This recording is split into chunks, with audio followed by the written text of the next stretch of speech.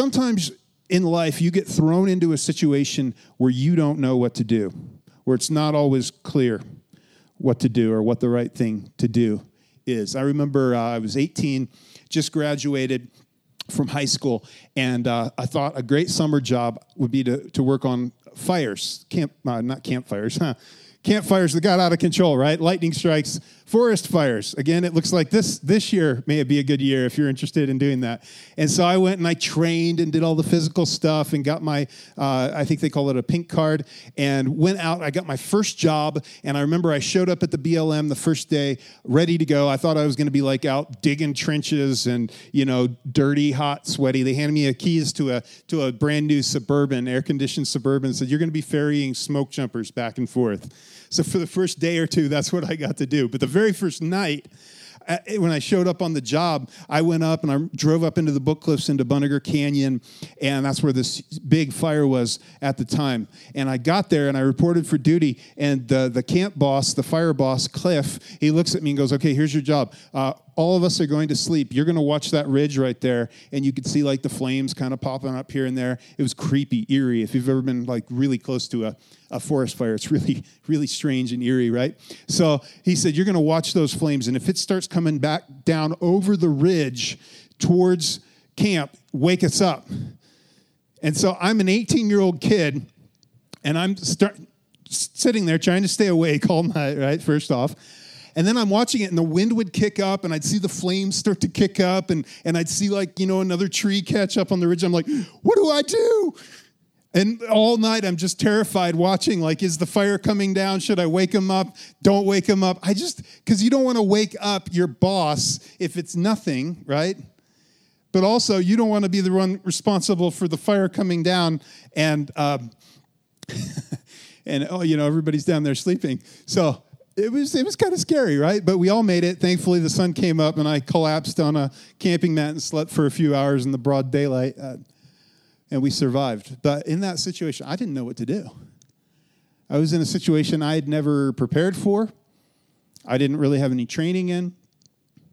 And what's interesting is you look at the book of Esther, and this story we're about to be introduced to in chapter 2, that's exactly the situation that Esther and Mordecai are going to find themselves in a situation where it's not always really super clear what the right thing to do is, and they're going to have to do their best in that situation.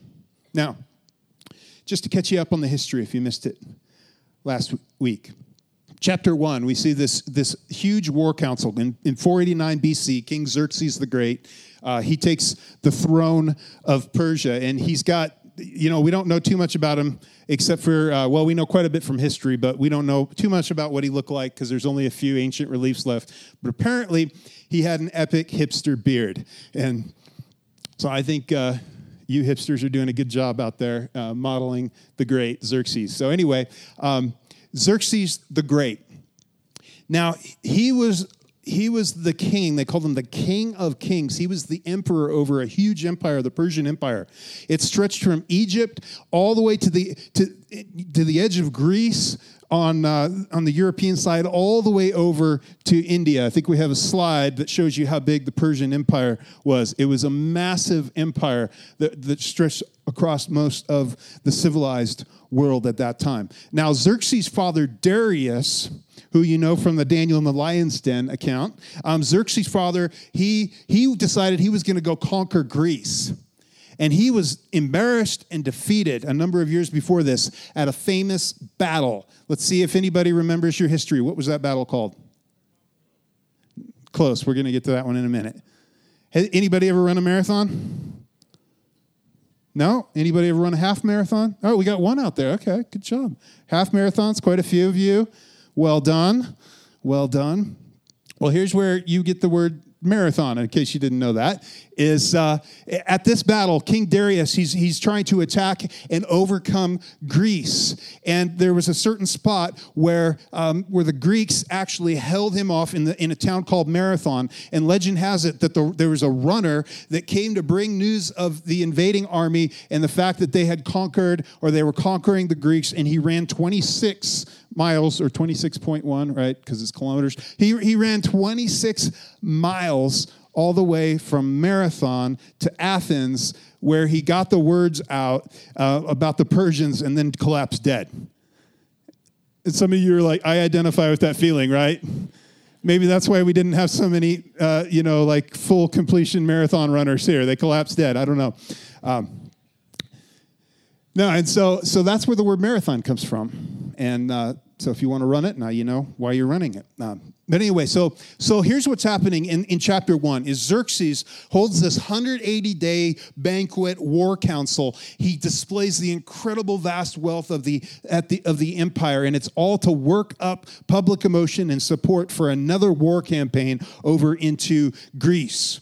And at the very end of it, there's a 7-day drunken festival. And during this drunken festival, at the end of this festival, he calls his wife, Queen Vashti. And Persian law at this time did not allow the queen to be seen like this in front of other men. But he calls Vashti over, and commentators speculate that when it says to show herself in her crown, that may have been all she was showing herself in.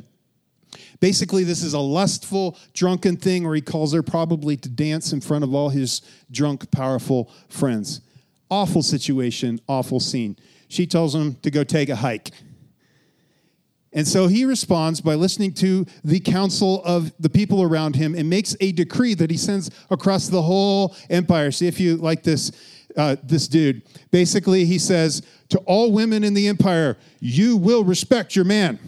He tries to tell his queen, thou shalt respect me. That's the decree, right? How well do you think that worked? Yeah, not really well, right? How many of you men, Father's Day, you're the king of your castle, right? Yeah, right. I've tried to make some decrees. I told you about the decree I made a number of months ago when my family begged me to get a new cat, right? That the cat would be an outdoor cat. Well, my kids, I want to show you how well that's going for me. My kids got me a Father's Day present. And let's see what we've got here. You can see it on the screen too. So, little cat eating a mouse. And then a nice mug.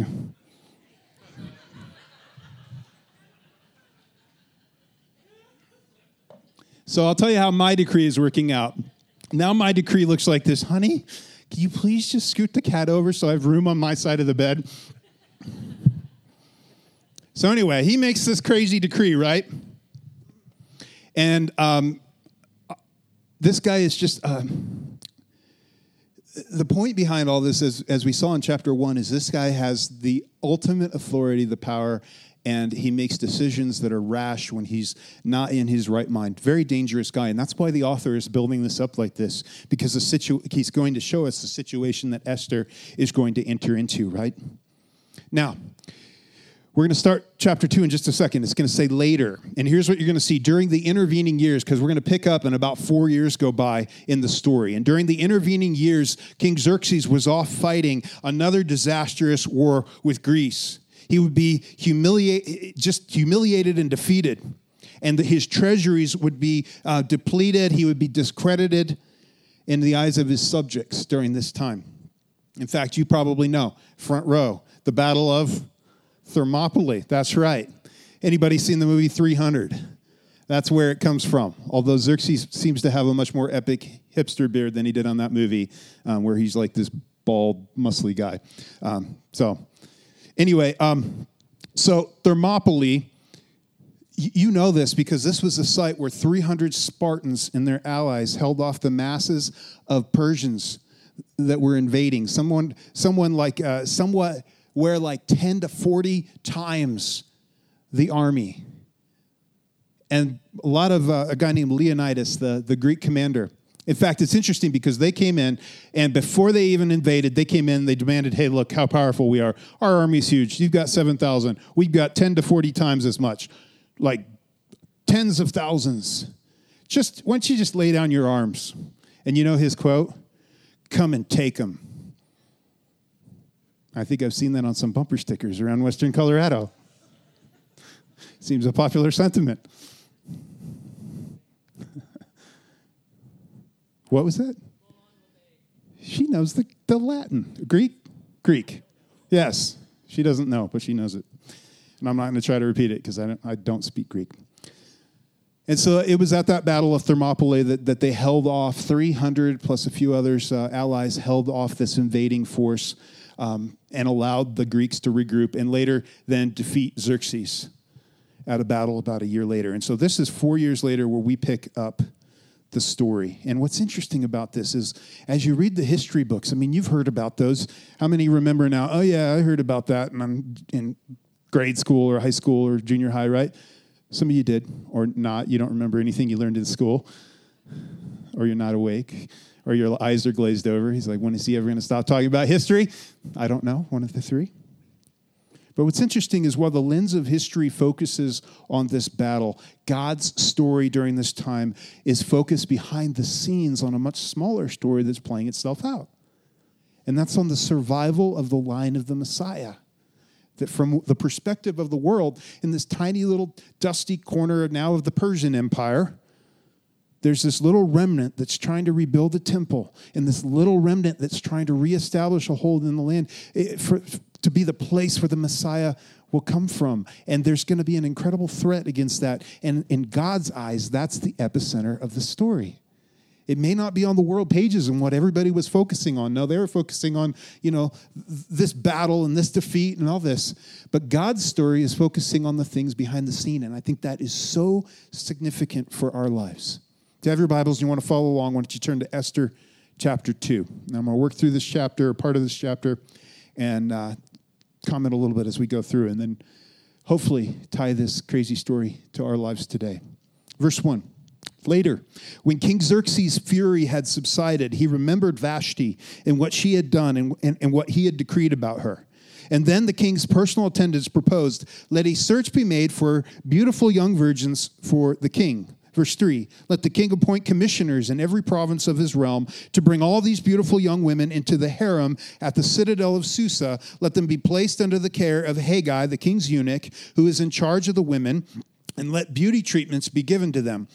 Then let the young women who pleases the king be queen instead of Vashti.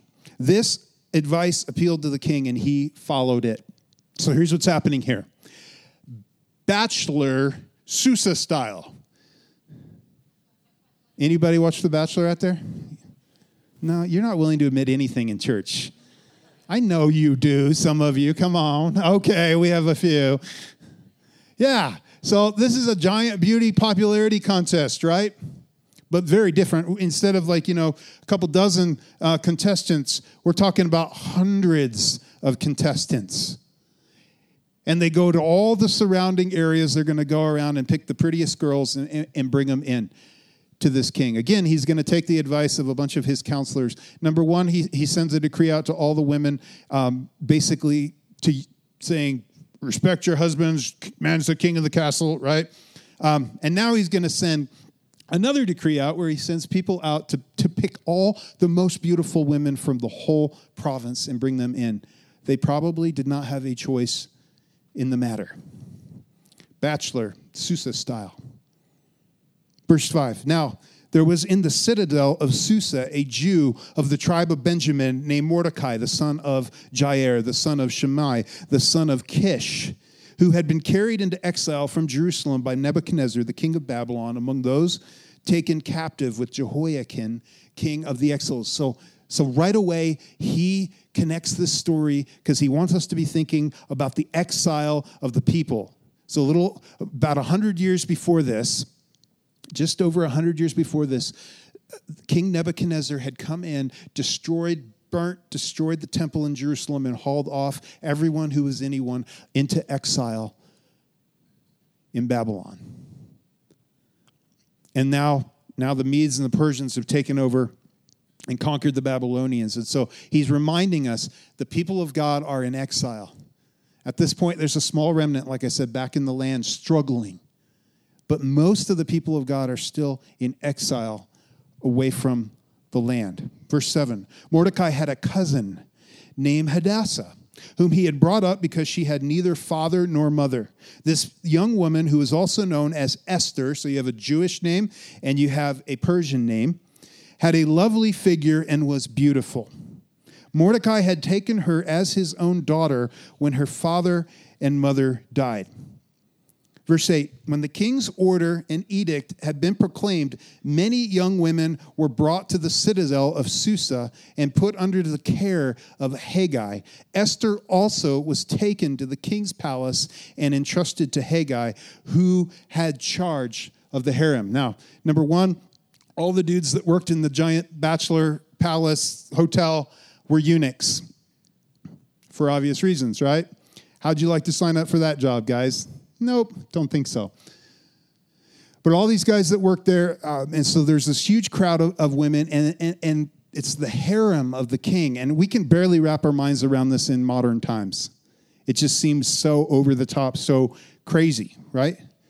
Just imagine this. So life completely, in a moment, shifts for Esther. And I think she's terrified. I think in that moment, it's like, oh my goodness. All of a sudden, these people walk into your village. They're from the king. Bring out all your most beautiful women. You. And you don't have a choice in the matter. Now, we're not told that explicitly, but if you understand the absolute power of the kings at that time and throughout most of history, that's kind of how it went, right? The kings are the one. You've heard the phrase, power corrupts, absolute power corrupts absolutely. And this king was used to getting whatever he wanted. And so as these heralds and these guys would roll into these villages, all these women, guess what? Pack up, head on out. You're going to be in the king's harem. What do you do? I think she's terrified. What do you do when life happens, when life throws you a left turn? I bet she didn't grow up wanting to be in the king's harem. That's not what you dream of as a little girl. She's already an orphan girl, right? And then Mordecai, we get this great picture of just this kind, older guy that adopts her as his own daughter and treats her like he'd treat his own daughter, cares for her. And all of a sudden, he's thrown in this situation, too, of like, oh, my goodness, what do I do? This isn't what I wanted for my daughter, for my adopted daughter. History tells us, the historian Josephus tells us that Xerxes had 400 concubines. And if that seems a little excessive to you, just remember the Bible tells us that King Solomon had 700 wives, princesses, and 300 concubines. Genius move, right, from the smartest guy in the world. In fact, this was the reason why they're in this mess in exile to begin with, is because Solomon abandons God's word all the way back in Deuteronomy and Leviticus, and that tells the kings to be careful of this, right? God warns kings through prophets, don't do this. And Solomon's like, I'm smart, I'm powerful, I'm the wisest guy, I can do it, but he can't.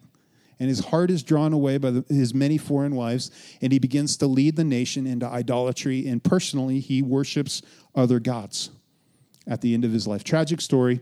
This compounds through wicked kings that would follow his example after him and go much further, and that's why they're in exile at this point. And this king that Esther is thrown into the harem of, he's not a good guy. In fact, Herodotus, the Greek historian, tells us that after the military defeat, Xerxes led a life of sensual indulgence. In fact, he would sleep around with the wives of some of his officers, and that created an anger that would lead to his assassination in 465 BC. And so Esther, I think, is terrified. This isn't a guy you mess with. This isn't a guy you want to be around. Maybe some of these girls jumped at the chance to be on The Bachelor, Susa style. But if I had to guess, I think Esther isn't one of them. I think she's terrified. So they bring her to the king's chief eunuch who's taking care of the harem. Now, God's already at work in the midst of this, in the midst of her fear, in the midst of her not knowing what to do. Verse 9, she pleased him and won his favor. And immediately he provided her, this is the eunuch, with her beauty treatments and special food. He assigned her 7 female attendants selected from the king's palace and moved her and her attendants into the best place in the harem. So he's like, wow, God's on the move, right? God's positioning her to become a person in a place of influence. And so all of a sudden, we see him moving behind the scenes. And she gets the vitamin shakes and the good stuff, the stuff that you go to parties for and pay way too much money for, that kind of stuff. She drinks all that. I mean, she's getting the best treatments, the beauty treatments, all of it. Verse 10, Esther had not revealed her nationality and family background because Mordecai had forbidden her to do so. Every day he walked back and forth near the courtyard of the harem to find out how Esther was and what was happening to her. And I think this is so significant and so interesting. Because you remember how I told you, like on that first day of the fire crew, up all night wondering, what should I do? Should I wake them up? Should I not? How many of you have had a situation, something like that in your life where you're like, I don't know. It's not real clear. She's in a situation where all of a sudden, probably completely against her will, she has to go be in the king's harem. What do you do? What do you do? And already we see signs of anti-Semitism that was around during the time. And so Mordecai, for whatever reason, thinks it's best that she conceal her identity. And he gives this advice to her, and this is exactly what she does. And it's interesting as you go back and read the commentaries. Because at this point, like the ancient Jewish commentators are like, what? How does this work? Why didn't he run away with her to help her escape this?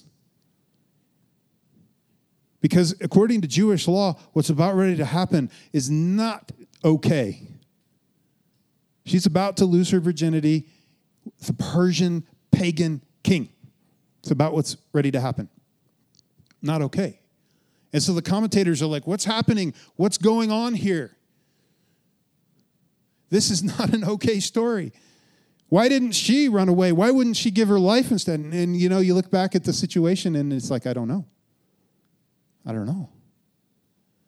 And see, it's so interesting, I think, that this is the one book in the Bible that does not mention the name of God. And a translation called the Septuagint, the Greek translation, actually, as they translated into Greek a couple hundred years later, they actually add a lot more of God's name and God's presence and activity into it. It's fascinating.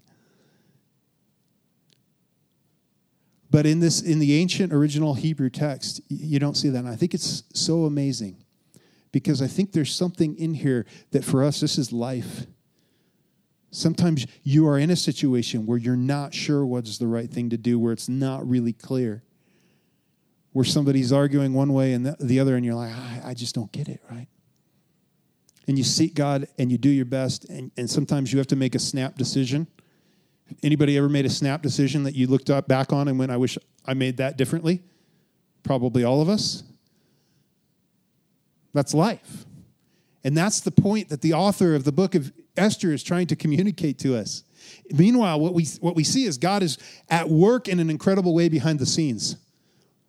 But she doesn't know that right here. All she knows is there's this crazy situation. What do I do? And Mordecai's like, better conceal your identity. And so she does. So she would be eating all the food that wasn't allowed by the Torah. We don't even know really if her and Mordecai were very active. We know we put 2 and 2 together and know they believed in God because Esther calls the nation to fast a little while later, right? But we don't know how observant they were, how active their faith was. All we know in that situation, they made a snap decision.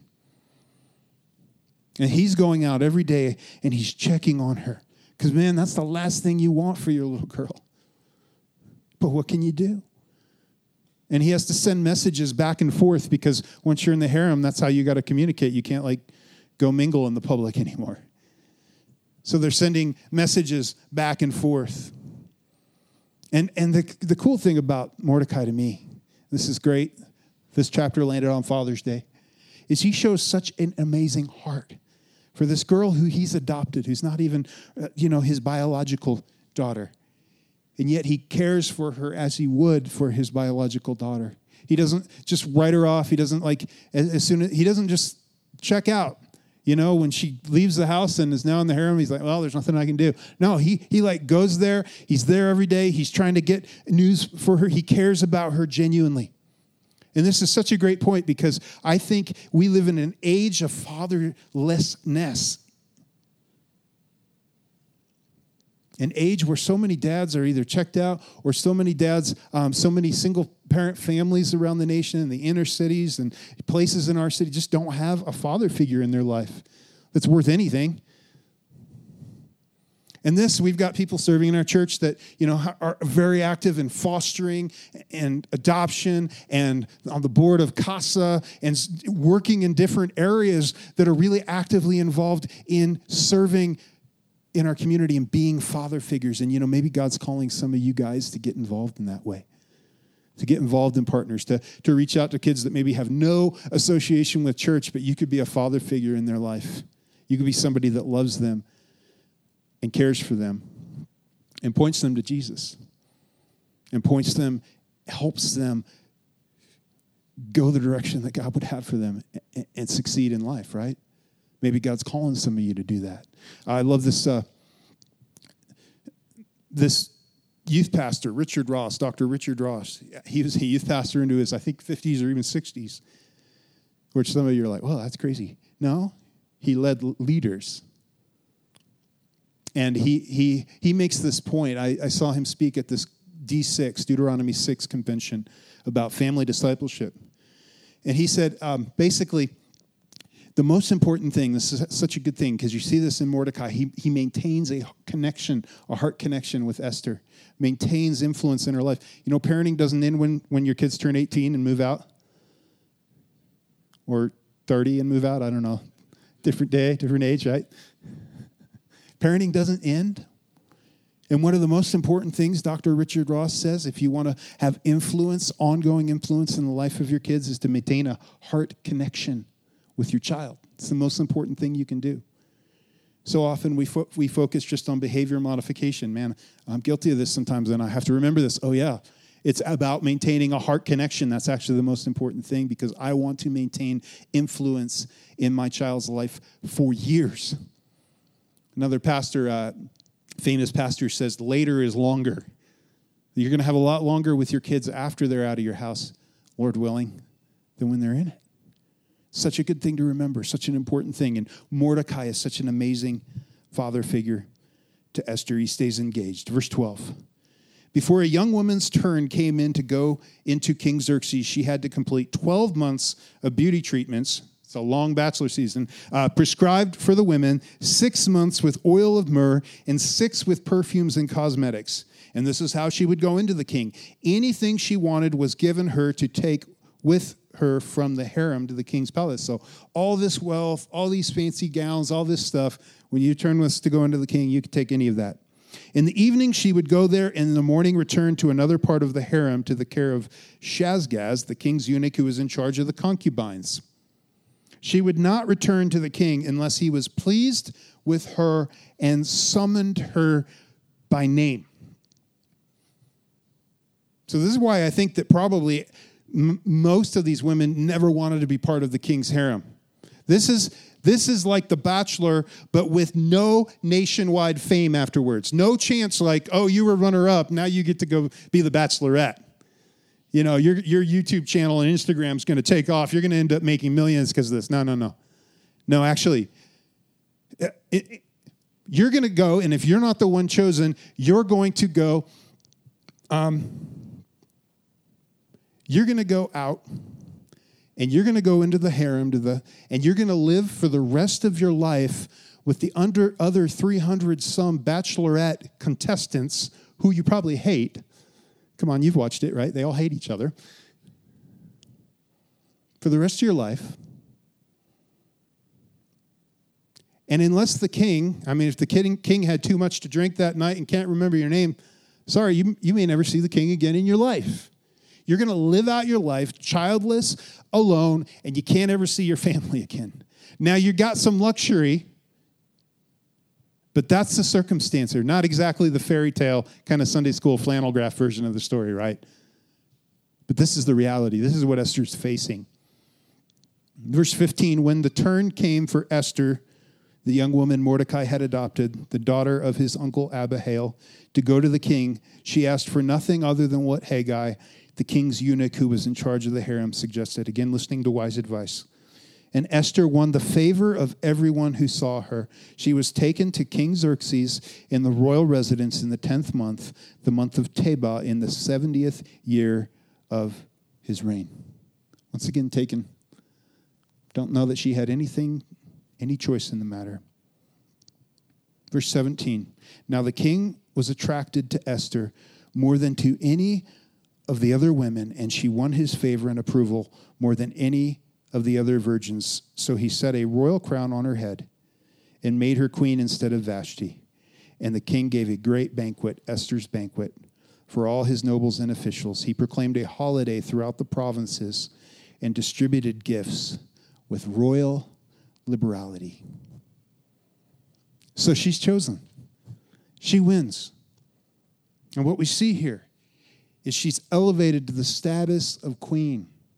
But this wasn't really her doing. This was God's hands behind the scene. And like I said, as the lens of history focuses on these big battles and all the rich and famous people and all that, and it still does today, the primary thing God is doing is he's moving and interweaving his story with that story to preserve the line of Jesus, his Messiah. Because there's going to be a great threat that comes upon this nation, and it won't succeed. Spoiler alert, sorry. Book's been out a while, so you should read it.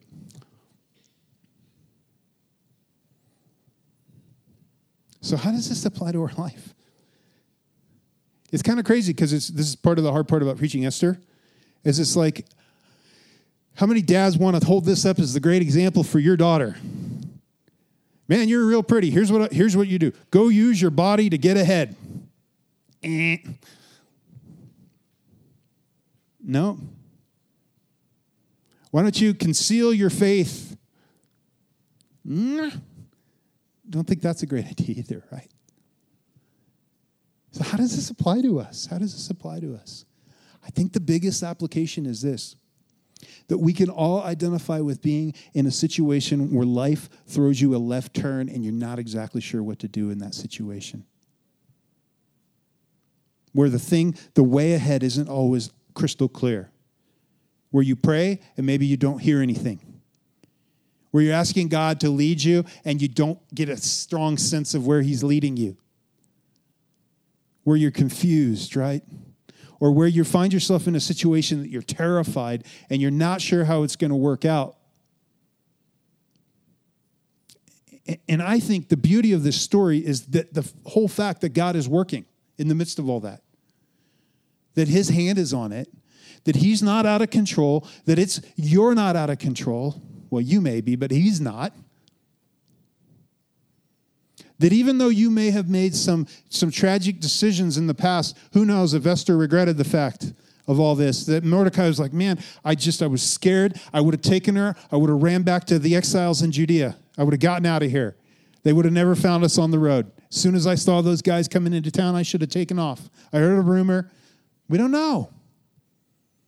But I think there's probably some regret, right? And you've got a situation or situations in your life that you regret.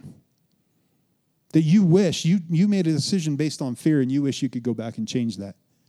You made a decision based on the pressure of the moment. You got pressured into something in a relationship that you would just give anything to go back and change, but you were scared of being lonely.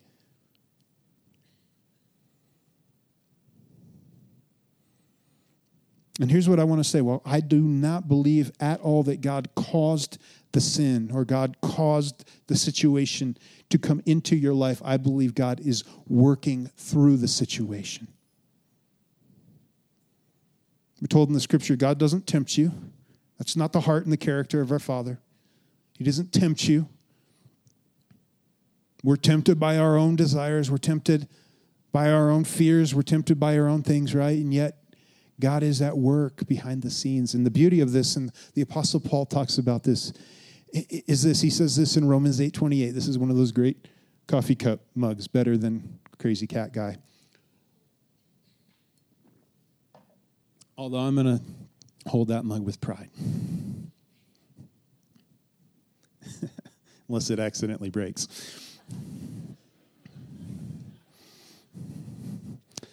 All right. The Apostle Paul. We know that in all things God works for the good of those who love him and who have been called according to his purpose. And actually, I really like the NIV translation on this because I think it conveys the heart. It doesn't mean that every situation in your life is good or that you understand or when that left turn comes that, man, that's just something you're like, woohoo, pain, struggle, suffering, confusion. No. But it means that you can be assured that God, even in the midst of your confusion and your pain, he is still working to accomplish something good. That he's going to use that for something good. That he's going to, that situation is somehow going to fit into his big plan. And that's good news because I'm telling you now that the message isn't that life is going to be good all the time. That God's going to turn it around and make your life good.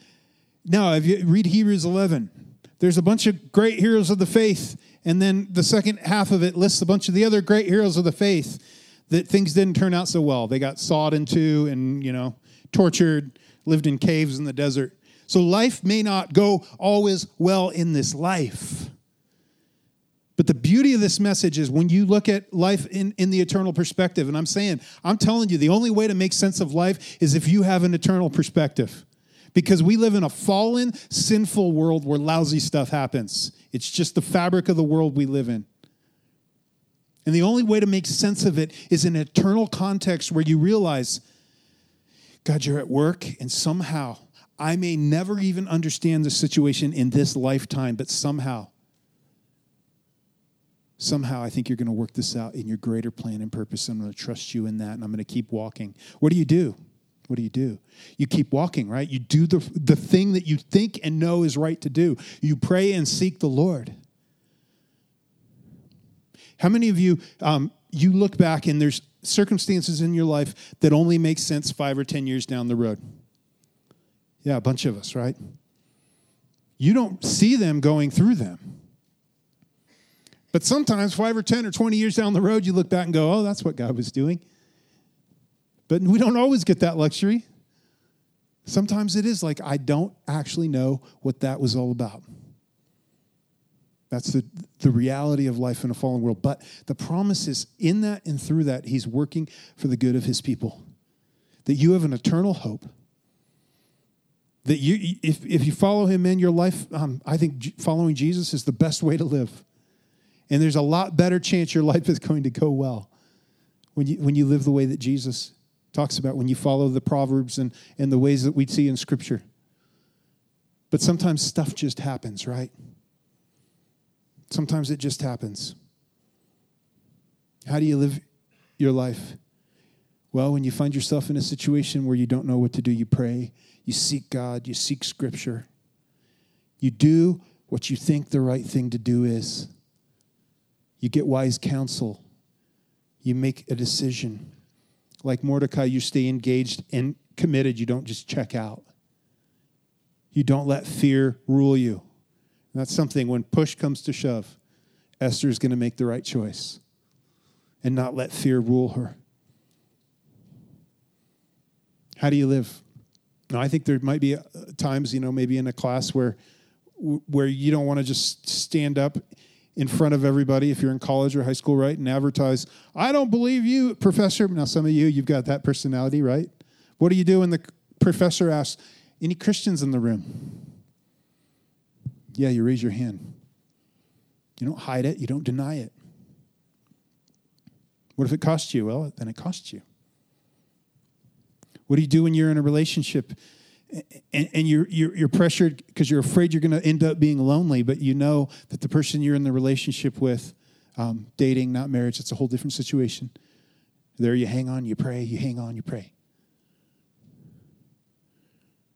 But you're being pressured to do things that go against what God's called you to do. You do the right thing. You let the chips fall where they may, right? How do you live? Well, Jesus said, be as wise as serpents, as innocent as doves. You got to be shrewd the way you live in a world that's fallen. What do you do when you're in a group and you're just so scared? Because this is a big deal, isn't it? You're so scared, think people are going to think less of you if you speak up, if you say something. Maybe it's something sharing your faith. Maybe it's standing up for something you feel is right. It could jeopardize your reputation, your career, your standing. What do you do? Man, I'll tell you, even as a pastor, it's something that's hard because I get to stand up here and talk every week pretty much. And you know what always runs back through the back of my mind? Gosh, hope I don't offend them. And yet God calls me to come up and present to you what I believe, what he's laid on my heart is the truth of Scripture and the truth that he has given. Stand. And here's the beauty of this.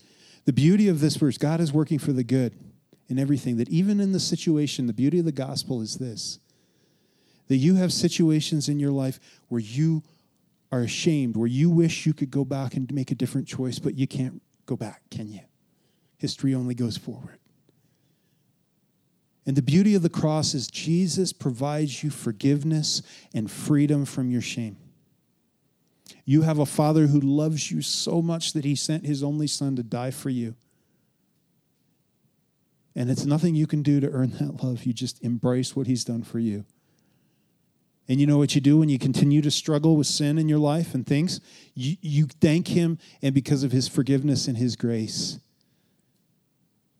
you get up and you start over. His mercies are new every day, right? You get up and you start new every day. Instead of running away from him, you run towards him. When you blow it, you run towards him. You embrace the fact that he loves you and forgives you. So you're saved by grace. You're sanctified by his grace. Sanctified. You're made his Holy Spirit. It's a process of his Spirit working that out in you, and you got to cooperate with it. But the beauty of the gospel is you have freedom from shame. Freedom in your life. Would you stand?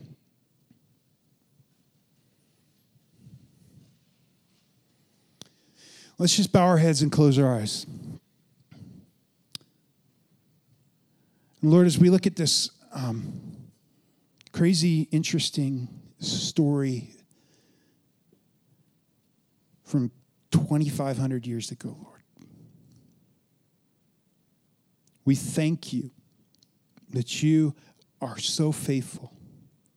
We thank you that even as we look back at history, you've been working behind the scenes. We thank you for the cross. If there's anybody in the room or joining us online that you have not yet trusted Jesus for the first time, I want to give you an opportunity to do that right now. Why don't you just pray a prayer like this after me? Lord Jesus, I know I've sinned. I cannot make it to God on my own. I believe you are the Son of God, that you died and rose again for me. I want to place my trust in you. I confess my sin. I want to turn from that and live a life that honors you. Save me, forgive me, welcome me into your family. Lord, for all my other friends that are in various situations, I pray you would give them the courage to do what they know is right. And when they're in a situation that they don't know what to do, that you would give them wisdom and insight, Lord. And for those struggling because of things in their past they wish they could go back and redo, would they feel the overwhelming sense of your grace and your peace and your forgiveness in their life? Would they just feel what you've done for them? They're clean. They're forgiven. Be with us. Bless these friends, Lord. In Jesus' name we pray. Amen.